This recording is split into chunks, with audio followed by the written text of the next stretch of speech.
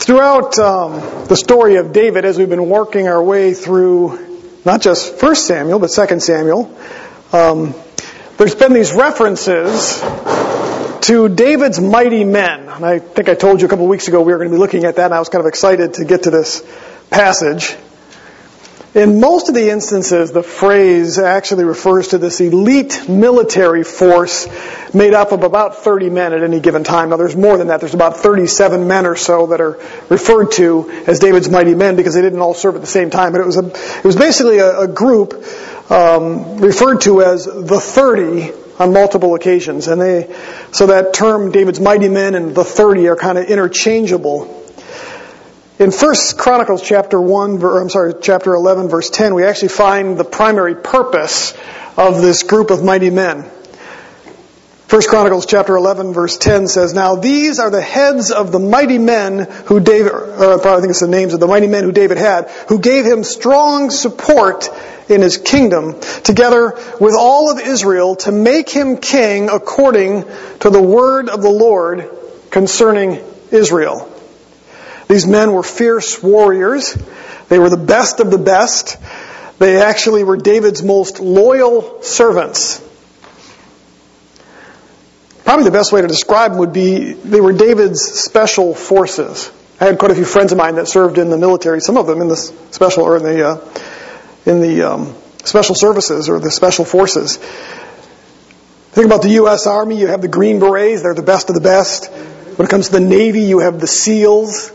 When it comes to the Marines, you have the Rangers. I don't know what the Air Force has. I was going to say maybe they're flyboys or something. That doesn't sound right. But each of the military arms have their special forces where they have the best of the best. And it's very difficult for them to be able to rise to that particular level. The intense training they go through and the skills they have to have. And that's what these men were. David had an army. He had Israel. But these were the special forces of David. Hushai, one of David's friends, described them in 2 Samuel 17 as fierce, like a bear robbed of her cubs in the field. Can you imagine that? They always say that when you are walking through maybe some of our national forests where there might be bears, that oftentimes if you come across the bear and it gets aggressive, it's because it's protecting its cubs. That's kind of the way that Hushai describes these men. You can imagine what they must have been like, how fierce they must have been. Well, today we're going to look at 3 different passages that are all about David's mighty men. 2 of them are found in 2 Samuel 21 and 23. There's another reference in 1 Chronicles chapter 11. Now, these passages include the names of these mighty men. There are a total of 37 names. We're not going to go in great detail through them, but there are a total of 37 names that come up. And again, it's because they didn't all serve at exactly the same time. At any given time, there was about 30 of them that surrounded David. So sometimes we get all their names and we don't get any information on some of them. But there are some others, a handful of them, where we're given additional details into their exploits, their skills, their bravery, their loyalty. And that's where some of the fun is for me as we look at some of these men. I'm going to propose to you that as we look at these guys, as we see these mighty men, we're going to see how they served their king, what motivated them. We're going to see their courage. And I think that then gives us an example for ourselves in how we serve our king. There's going to be some parallels there. So the first thing that I want us to see is that David's mighty men were both servants and soldiers. Look at chapter 21 of 2 Samuel. And this isn't going to be necessarily a verse-by-verse study. We're going to do some jumping around because I'm trying to kind of put my arms around a number of passages here. But let's just read the first few verses or so, starting in verse 15 of chapter 21. Now when the Philistines were at war again with Israel, David went down and his servants with him, and as they fought against the Philistines, David became weary.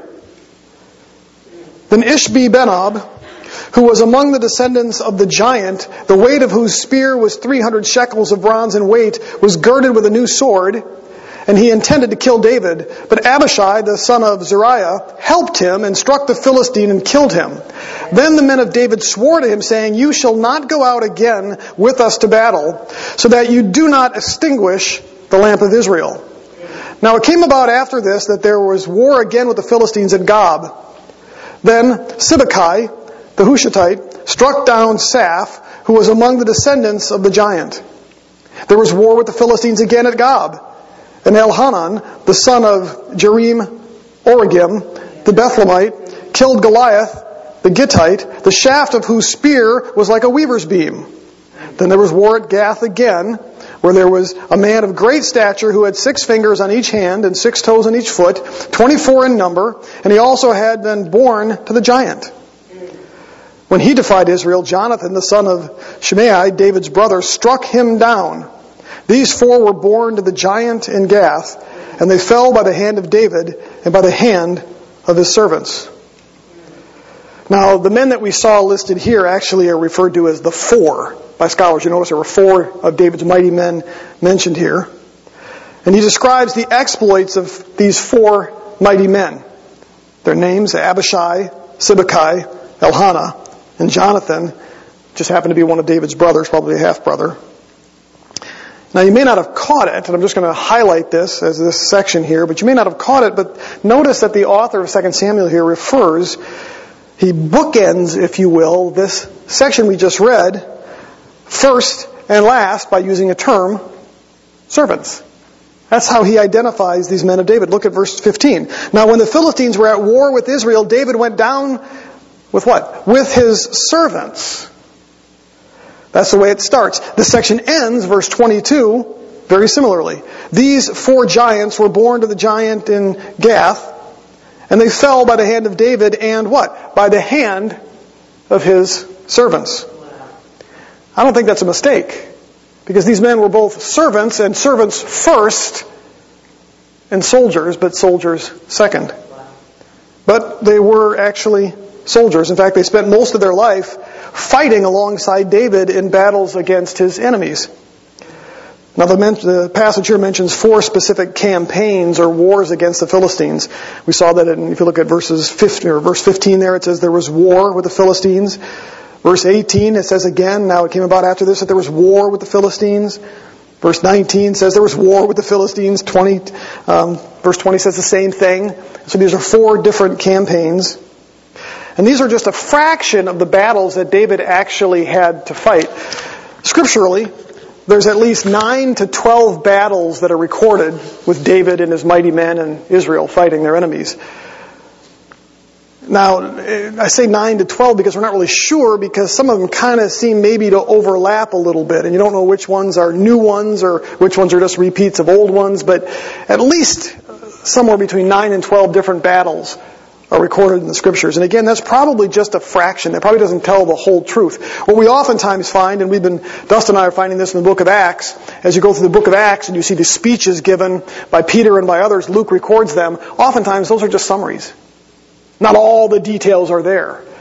Just as the rest of the book of Acts, as you look at it, not everything that happened in the early church is recorded in the book of Acts. And so it's the same thing sometimes with this. They highlight certain campaigns or certain battles or certain wars. And so this is probably just a fraction. But the reality of it is that these men fought alongside David and defeated at least 9 different nations. You can get a list of that if you want it by simply looking back. I think it's in chapter 9.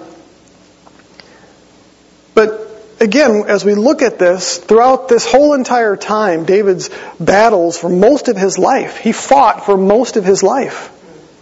And these men were right along his side. First as his servants, and then as his soldiers. And isn't that really the best kind of soldier? Amen. The one who serves? Yes. How that plays out a little bit later. The second thing I want us to see is that David's mighty men most often faced enemies that were bigger, stronger, and more powerful than they were. When it came to their enemies, Israel was always outnumbered. You see that whenever they give the numbers, Israel was always outnumbered. Not only that, but the armies that they faced were often equipped with weaponry that was much more advanced. When they came out of Egypt, they basically had farming equipment.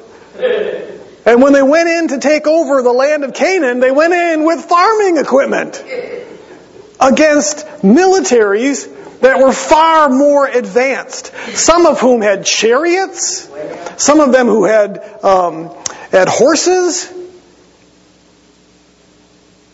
And so we see that actually here. We're going to see a slight nod to that in a little bit here. But there was another distinct advantage that the Philistines had over David and his mighty men. Did you catch what that was in the text? What was the advantage that was glaring in this passage about the Philistines compared to David's men? These were giants. The Philistines mentioned in this passage were described as being descendants of the giant. Look at verses 16 and 18 again. You see at verse 16 it says, "But this man was among the descendants of," and it says, "the giant." Some of yours may say giants. You may also see the word Rapha in one or two translations. Verse 18 says the same thing. It says that they were descendants of the giant. Now, the word that's actually used there is just Rapha. And it appears to be a reference to a single individual who was the father of a group called the Raphaim. They're described as giants in the Bible. They're first mentioned in Genesis chapter 14, verse 5, along with two other groups, the Zuzim and the Emim, who were also described as giants. Now, if you remember, when the Israelites first arrived in Canaan, and they sent spies into the land, and the spies came back, and what do they say? We don't want to go in there. We're like grasshoppers to them. We're tiny to them. Now, if these guys were just 6 feet tall, do you suppose they would have come back and said, "We're like grasshoppers"? No. They were much bigger than just a traditional tall person. They're described as giants. Now, the two most famous giants in the Bible, you guys already know one of them. Some of you kids, who's the one giant you know of? Come on. Goliath, right? And what do we know about Goliath? Well, depending on which manuscript you use, the scriptures describe Goliath as being anywhere from 7.5 to 9.5 feet tall. Now, the reason there's that disparity is because we have two passages and they don't exactly line up. One of the passages seems to suggest that, or one of the manuscripts suggests that he was 7.5 feet. Another one that he was 9.5 feet. And sometimes that happens. You know, what we have in the scriptures, our English translation is a copy of a copy of a copy of a copy of a copy of a copy of a copy of a copy over the last 4,500 years. And sometimes mistakes were made when they copied. So it's hard to know for sure. But even at 7.5 feet, he was rather tall. Most scholars believe that the second number, 9.5 feet, was probably the more accurate one. And I don't want to get into all the details as to why we would assume that, but I'm going to go with Goliath being 9.5 feet tall because of the way that he's described. And even 7.5 feet, that's tall. But when you look at the way that he's described, you look at the equipment he wore, you look at the weaponry he had, it would have been difficult for a man who was only 7.5 feet tall to wield that kind of weaponry and stuff. So we're going to go with the 9.5 feet tall. There's another one mentioned in the scriptures, Deuteronomy chapter 3. In fact, why don't you go ahead and turn there. His name was Og, and he was the king of a place called Bashan. So Deuteronomy chapter 3. And there's something we're told rather unique about him. Well, not specifically about him, but about some of his furniture. Deuteronomy chapter 3, verse 11. And it's a side note. You may notice in your Bible, some Bibles put parentheses around this because it's a little side note. It's a little nugget of truth the author decides to give us. And it says, "For only Og, king of Bashan, was left of the remnant of the Raphaim." In other words, he was a giant. "Behold, his bedstead," which is a reference to like a couch. It's what they slept on. So basically, his bed was an iron bed. It is in Rabbah of the sons of Ammon. Now get this. Its length was 9 cubits and its width 4 cubits by ordinary cubit. You know what that translates into feet? Basically, this thing was 13 feet long and 6 feet wide. Wow. This was either a guy who just loved to be in a really big bed, or it was a big bed because he was big. He was a giant, it says. He was a descendant of the Raphaim. He needed a big bed because he was a big guy. Now I'm going to go off on a little bit of a tangent here, because there's many that would say there were no giants. We're told in the scriptures that there were. In fact, right before the flood, it refers to a group of individuals referred to as the Nephilim. They're referred to as giants. We're said that they were around after the fall, and what that basically means is that they had to come through the line of Noah. Now, some like to argue that these Nephilim were half-breeds between demons and humans. I don't buy into that at all. I don't think that's what the text actually says. It simply says that prior to the flood, that there happened to be giants. Men of renown. My personal conviction, you can disagree with this, my personal conviction is that prior to the flood, they were probably much bigger and taller than we are. In fact, archaeological fossil evidence shows that we have almost, when you look around, you see things like turtles and other animals, land animals. Fossil records show that many of those were significantly larger than they are today. In fact, I've got a great book at home with picture after picture after picture of the fossil records of these animals. A turtle, for instance, that was twice as tall as an average man, to armadillos that are 6, 7, 8 times larger than what they exist today. The fossil record shows that. And now that would make much sense when you have somebody like Adam living for 800 to 900 years. And so, again, this is my personal conviction, that pre-flood, many of the humans were probably significantly larger than they are today. Those were the men of renown. By the time we get to the flood, that's why you get that little note. Because the author is basically saying, this happened at a time when giants were in the land, when these men of renown. But what happened after the flood was most likely shortened lifespans. You're now only living 60, 70, 80 years. There's much more death and disease and other things. And so anyway, what basically happens is mankind gets smaller, animals get smaller. And again, the fossil record seems to match up with this. And so it's not unusual to say there were giants at one point. And it's not unusual to think that some of these, genetically, probably were just that, giants. There were some bigger, and it happened to be the Philistines, genetically, were bigger, stronger, more powerful than what David and his army was. And so we have these giants. These are the men, the kind of enemies that David's mighty men faced. And in the face of such men, they showed tremendous courage and actually defeated them. We're going to look at some of these. Look at verses 16 and 17. Abishai, one of David's mighty men, defeated a Philistine whose spear, it says, now that spear is referring just likely to the tip of the spear, the metal part. And it says that part all by itself weighed 8 pounds. I don't know if any of you lift weights or anything else, but 8 pounds, if you imagine that on the end of a big stick, that's not an easy thing to throw. It's heavy. 8 pounds is a lot for a spear. And part of the reason for that is you want a light spear. The lighter it is, the farther it can go. And this guy had one that was 8 pounds in weight. Must have been a rather big man. But the other thing it says is that he also possessed something new. It doesn't tell us what it is. Your translation may say that he was girded with a new sword. Sword is provided there. They're guessing that it might have been a sword. But the word is literally just new, and it probably refers to a new form of weaponry, meaning this is something the Israelites hadn't seen. Oftentimes, Israel's enemies were better equipped. They had been doing war much longer than Israel had. And so there was technology that was available to them, weaponry that they had developed and used. And so it basically, I believe, is a reference here. Since the author doesn't say it was a new sword, it probably wasn't a new sword. It was simply something new. Some piece of weaponry that he had that made him a more formidable enemy. But we're told that Abishai defeated him. The next individual, Sibbecai, we're simply told in verse 18 that he struck down a giant named Saph. The next one, we're told, Elhanan. It actually says in verse 19 that Elhanan killed Goliath the Gittite. Now, here's another one of those troubling texts, because David is the one who actually killed Goliath. So you would have to assume that this is maybe a different Goliath.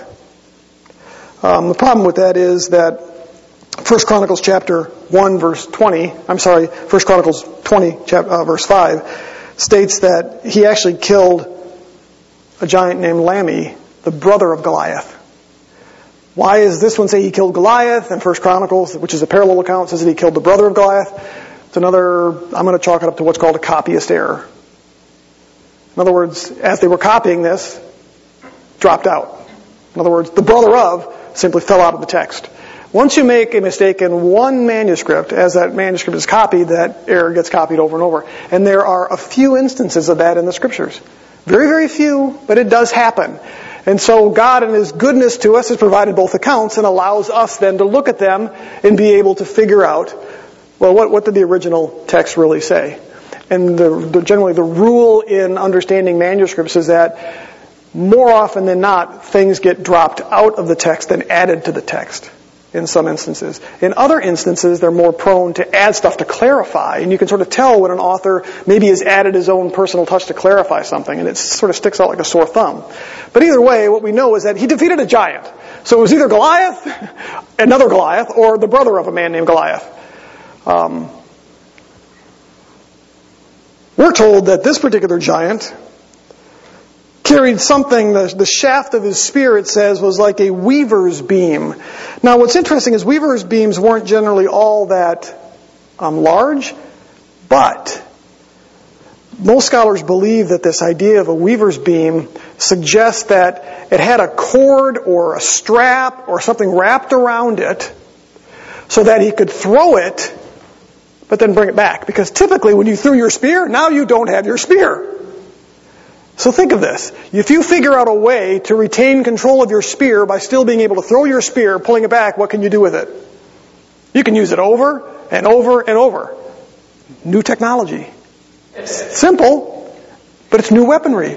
This is what made the Philistines one of the most powerful armies on the planet at that time. It was not only their size, but some of their advanced weaponry that they had. And so we have one that had this new whatever it was. We have this other one here who's not only tall, but he's figured out a way to make his weapon so that he can keep retrieving it and using it over and over and over. And yet we're told here, Elkanah killed him too. Evidently that advanced weaponry didn't do him much good. Now finally, and this is the funnest one, he's called David's brother here. Verse 20, Jonathan, says that he faced off against a Philistine of great stature. This dude had 24 fingers and toes. 6, at least he was symmetrical. 6 on each hand, 6 on each toe, or each on each foot. That's got to be a rather strange thing to see. Imagine the size of his hand in order to have 6 fingers. And yet, it says here, Jonathan defeated him as well. You get down to verse 22. These 4, meaning these 4 giants, were born to the giant in Gath. They were Rephaim. And they fell by the hand of David and by the hand of his servants. These dudes didn't appear to be afraid of anything. Even dudes with 6 fingers and 6 toes and advanced weaponry that likely stood and towered well above them. Talk about courage. Let's move on. Third thing I want to see is that David's mighty men risked their lives. They did this out of their devotion to him. These were not men who were scripted or drafted into the military, forced to serve. I'm sure many of you, especially adults, have seen movies, war movies, where they show things like the storming of the beach at Normandy and other things, and they show these young boys, 17, 18, 19 years of age, that have been drafted into the military. They're there because they were basically asked by their federal government, drafted into the military, sent over. They were scared to death. But many of them were serving out of their desire to serve their country. Many signed up, but many were drafted, brought in. Well, these guys volunteer. And they did it out of their devotion and their love for David, and we're going to see that. One of the things that made David such a great leader and a king is that, with just a few exceptions, he was always the first to go into battle. He was always at the front of the line. He was that guy you kind of see in the older movies where he's on the horse, he's the general, and he's the first one on the horse out, leading everybody else. We see here in verse 15, let's reread that. When the Philistines were at war with Israel, David went down and his servants with him And as they fought against the Philistines, David became weary. David was out there battling himself, fighting these giants, wielding his sword, and to the point where he became weary. In fact, so weary, let's read on. It says that in the text here, that these men, these soldiers of David, these servants, had to kind of step in because David had basically fought to the point of exhaustion. Look at verse 15, I think it's verse 15. Now when the Philistines were at war with David, David went down to the servants and was with the servants with him. They fought against the Philistines. David became weary. Then Ishbosheth, who was among the descendants of the giant, the weight of whose spear was 300 shekels of bronze in weight, was girded with... So we get this description here. But look at what happens in verse 17 then. But Abishai, the son of Uriah, helped David, and struck the Philistine and killed him. But look at what happens next. Then the men of David swore to him, saying, "You shall not go out again with us to battle, so that you do not extinguish the lamp of Israel." So these men are looking at David fighting, and they see him fighting to the point of exhaustion, and now they're concerned that because what happens when you're exhausted? You're more at risk. And they see this. And so one of them jumps in, helps David defeat this giant. But then they all come together and they say, "David, you can't go out anymore." Now we don't know if they mean just this particular series against the Philistines, because remember David fought for much of his life, or if they meant, "Never again, David. You'll never go out again." And their concern was, I love this, they don't want to extinguish the lamp of Israel. Wow. The light of Israel. And so there's this devotion, this love for this king that we can't afford to lose you, David. And so we're willing to put our lives on the line in place of yours. That's loyalty. That's compassion and love for your commander, for your king. So their devotion to David led them to put David's life above their own. We find another example of this deep devotion to David in something we've already talked about. A couple of weeks ago I talked about a specific event that happened with David and these mighty men. Look at chapter 23. Chapter 23, starting in verse 13, we read this.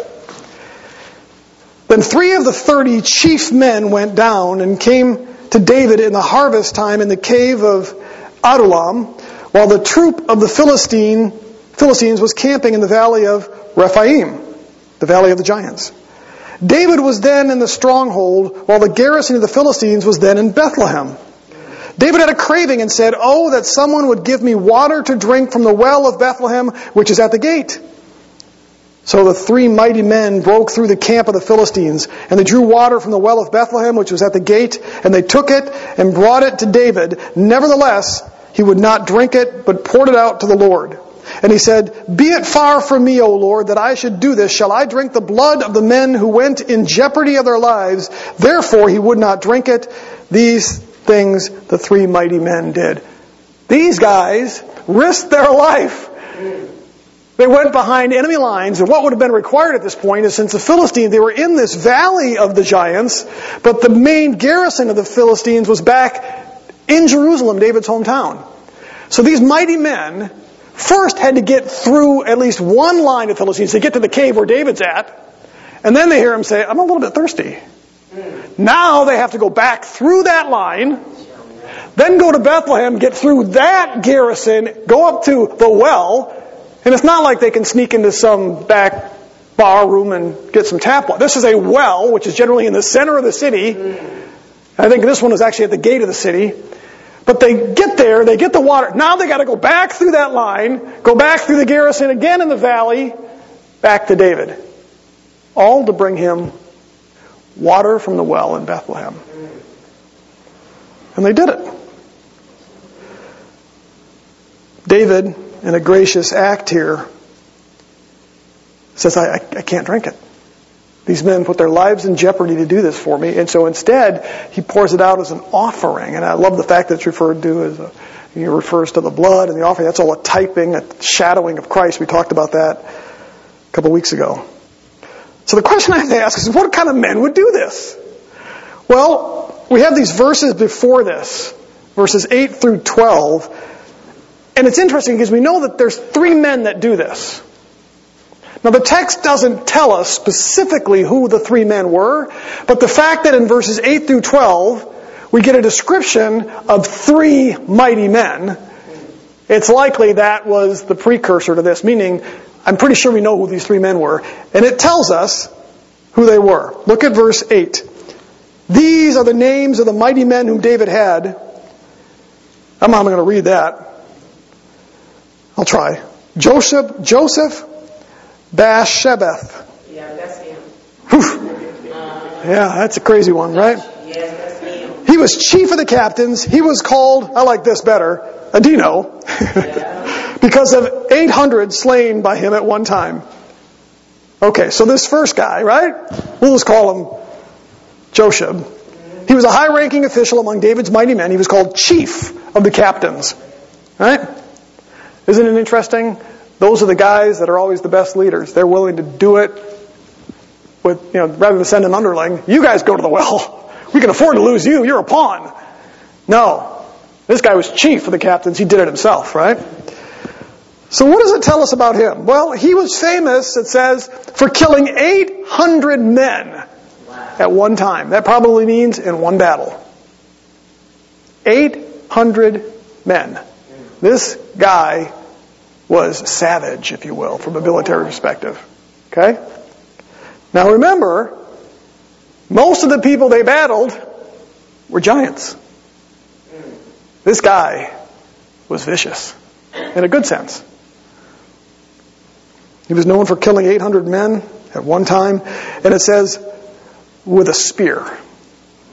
That requires, in many respects, fairly close combat. And remember, what happens with the spear? You throw it, you got to go retrieve it. What about the second one? Another one, Eleazar. Look at verses 9 and 10. And after him was Eleazar, the son of Dodo, the Ahohite. One of the 3 mighty men with David when they defied the Philistines who were gathered there to battle, and the men of Israel had withdrawn. He rose and struck the Philistines until his hand was weary and clung to the sword.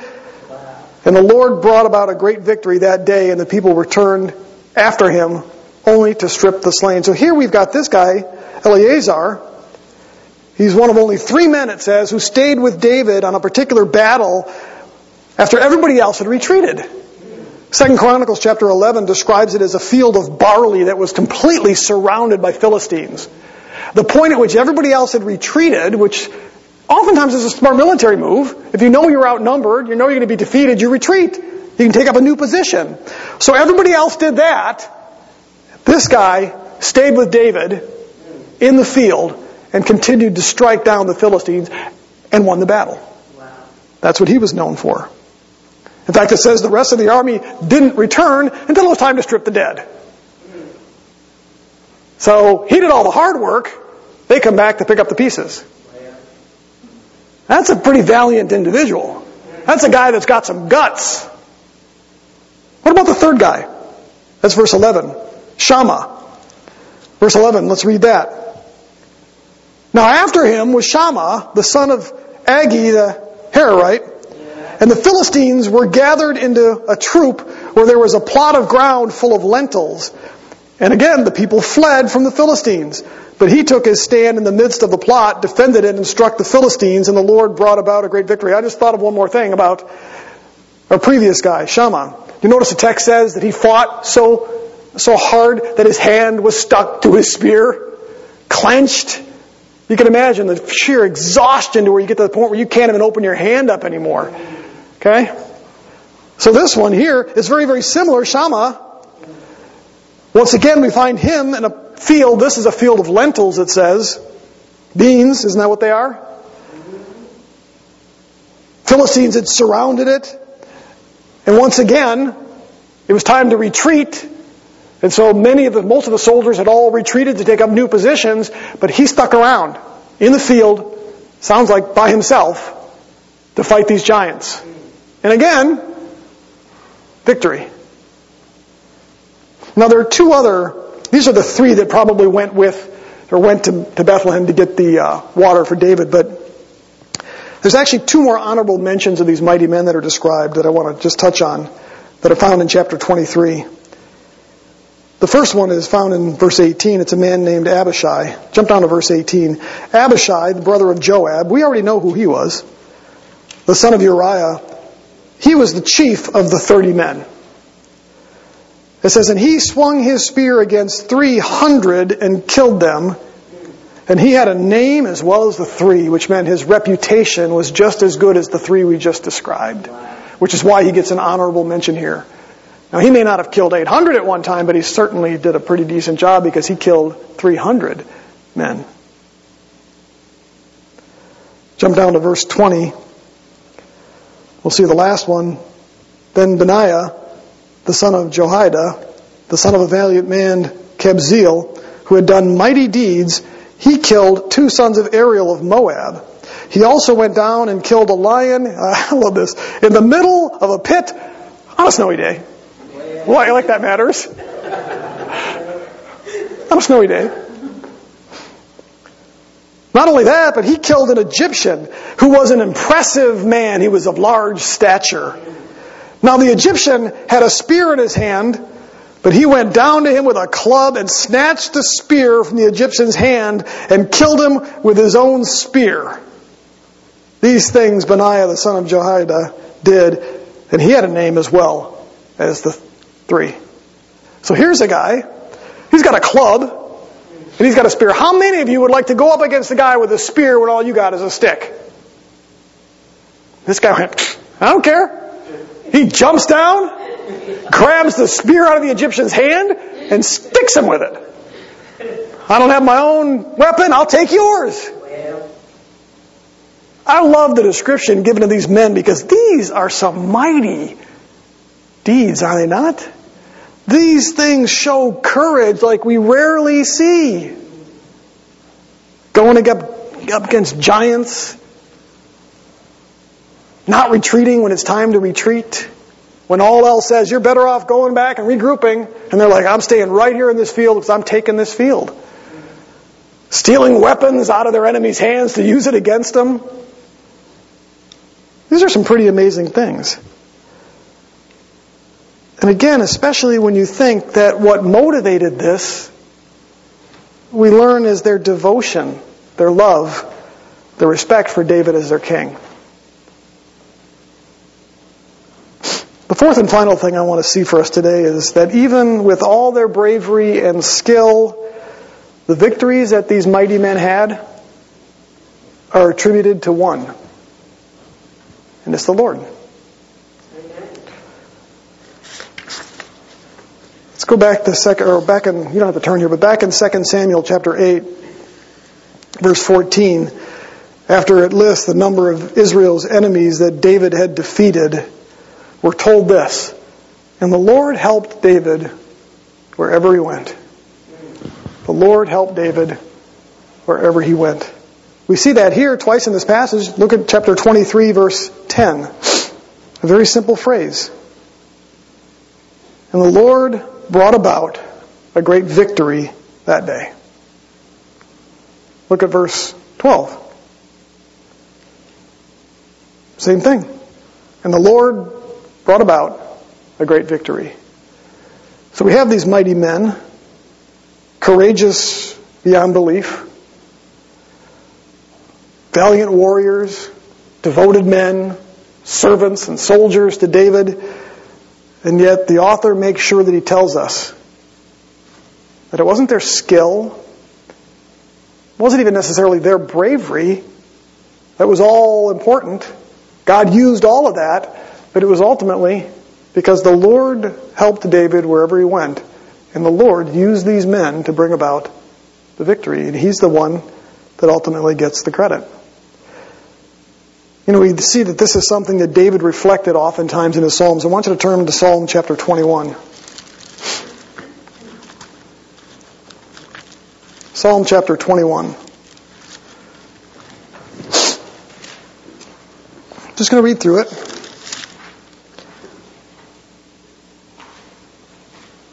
He says, O Lord, in your strength the king will be glad, and in your salvation how great he will rejoice. You have given him his heart's desire. You have not withheld the request of his lips. For you meet with him in the blessings of good things and set a crown of fine gold on his head. He asked life of you, you gave it to him. Length of days forever and forever. His glory is great through your salvation. Splendor and majesty you place upon him, and you make him most blessed forever. You make him joyful with gladness in your presence. For the king trusts in the Lord, and through the loving kindness of the Most High he will not be shaken. Your hand will find out all of your enemies. Your right hand will find out those who hate you. You will make them as a fiery oven in the time of your anger. The Lord will swallow them up in his wrath, and fire will devour them. The offspring you will destroy from the earth, and their descendants from among the sons of men. Though they intended evil against you and devised a plot, they will not succeed, for you will make them turn their back. You will aim with your bowstrings at their face. Be exalted, O Lord, in your strength. We will sing and praise your power. Now he talks about the enemies of the Lord here, and what David is getting at there as a military man, he sees himself in that place, meaning that when they fight against me, when they fight against Israel, they are your enemies.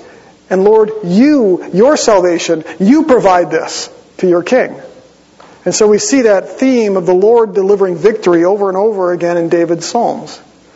And so the last thing I want us to see here is that he's the one who gets the credit for all of this. So what do we do with all this? How are we going to wrap this up? Well, I'll just get a couple of minor points. I think if we take some parallels from it, they might do us well. Think about David's mighty men being described as servants and soldiers. It's pretty clear that we're described as servants in the Scriptures. But we're in a battle. We're also soldiers. We're at war. Now, maybe not in the same way that we might think, but this is a war we're in. Jesus prepared his disciples for that.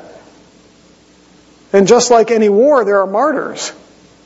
We can look in the book of Acts to see the first. We can see in church history. We're both servants and soldiers, just like David's men. Like David's mighty men, we face enemies that are often bigger and stronger than us, don't we? We face earthly enemies, there's no question about that. There are those who hate Jesus. There's those who hate what he stands for. There's those who hate his people. Even as we think about what's happening in our own nation right now. The war against conservatives is not just a war against conservatives, because most Christians are conservatives. Most conservative ideas are born out of Judeo-Christian beliefs. It's not a war against conservatives, it's a war against the things of God. Now that does not mean that every conservative principle is a biblical principle. But that's the basis for conservatism.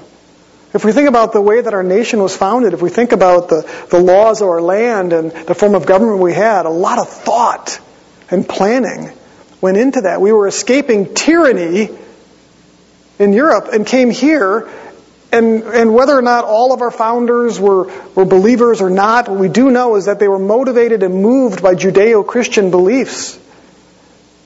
And the world hates that now. That's what we're seeing today.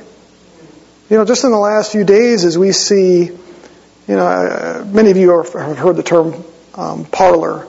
Basically it's an alternative to Twitter. And it's basically a place that says, come here and say what you want to say. Whether you're a right-wing nut job or anybody else, come here and you can say it because we believe you have the right to say it. And, Amazon has basically told them they'll yank their servers tonight, by midnight, if they don't start banning people, which means that Parler will have no avenue until they can secure new servers or other places to house their website. The president's been banned from, 8 different platforms now, including Pinterest. When did the president ever use Pinterest to threaten somebody? I mean, if they want to make their argument that he's incited people with Facebook and Twitter, I'll give them that. I don't agree, but I'll give them that. But PayPal? What's Trump going to do? Threaten him through his credit card? I mean, you know that what's going on right now. There are people that have lost their jobs simply because they attended the rally but weren't even at the State House. That they've now lost their jobs simply because they tried to support a president that others didn't like. Okay? I would like to say that that's not a war on Christians, but folks, considering that much of the conservative base is from Christians, It is. Don't let anybody fool you. Don't let anybody lie to you. The attack against conservatism, things like if we say that homosexual marriage is wrong, or if we say that marriage is restricted to a husband and a wife, or if we say that men shouldn't compete in women's sports, and they shoot back at us, that's a war against God. That's a war against Christianity. That is not just a war against conservatism. And so we face earthly enemies. There's no question about it. Amen. And they are bigger and stronger than we are in the flesh. That's it. Right? But you see, our most formidable enemy is spiritual, Yeah. not earthly. It's not what we see here. Turn to Ephesians chapter 6.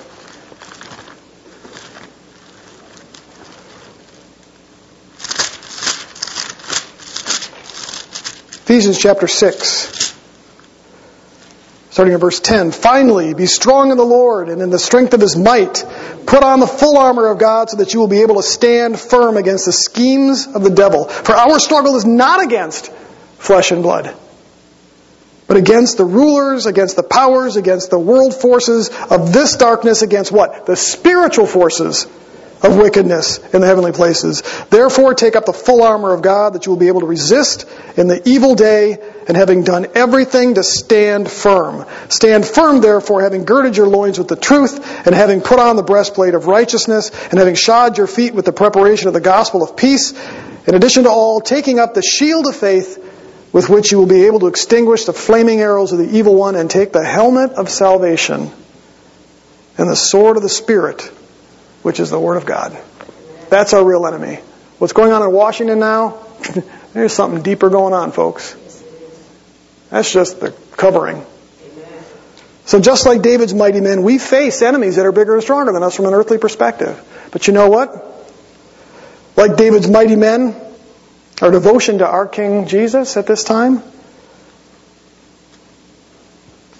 we ought to be willing to risk our lives just like they do. I had a conversation with one of my daughters the other day about the fear of being persecuted, the fear of facing what might be coming. We're told that Christ will give us what to say when the time happens, not to worry about it until then. David's mighty men didn't worry about their own lives. They see David out there fighting, struggling in the battle, and one rushes in and takes on the giant for him. They tell David, you go back. We got this. That's us. Christ is asking us to do what they did. Stand in the battle. Stay in the middle of that field, even when it's just us. When it's just us. So like His mighty men, our devotion and our love for our King ought to prepare us for that. And then lastly, like David's mighty men, the Lord will bring about the victory. That's the promise. I'll read one last passage for you, Romans chapter 8. Romans chapter 8.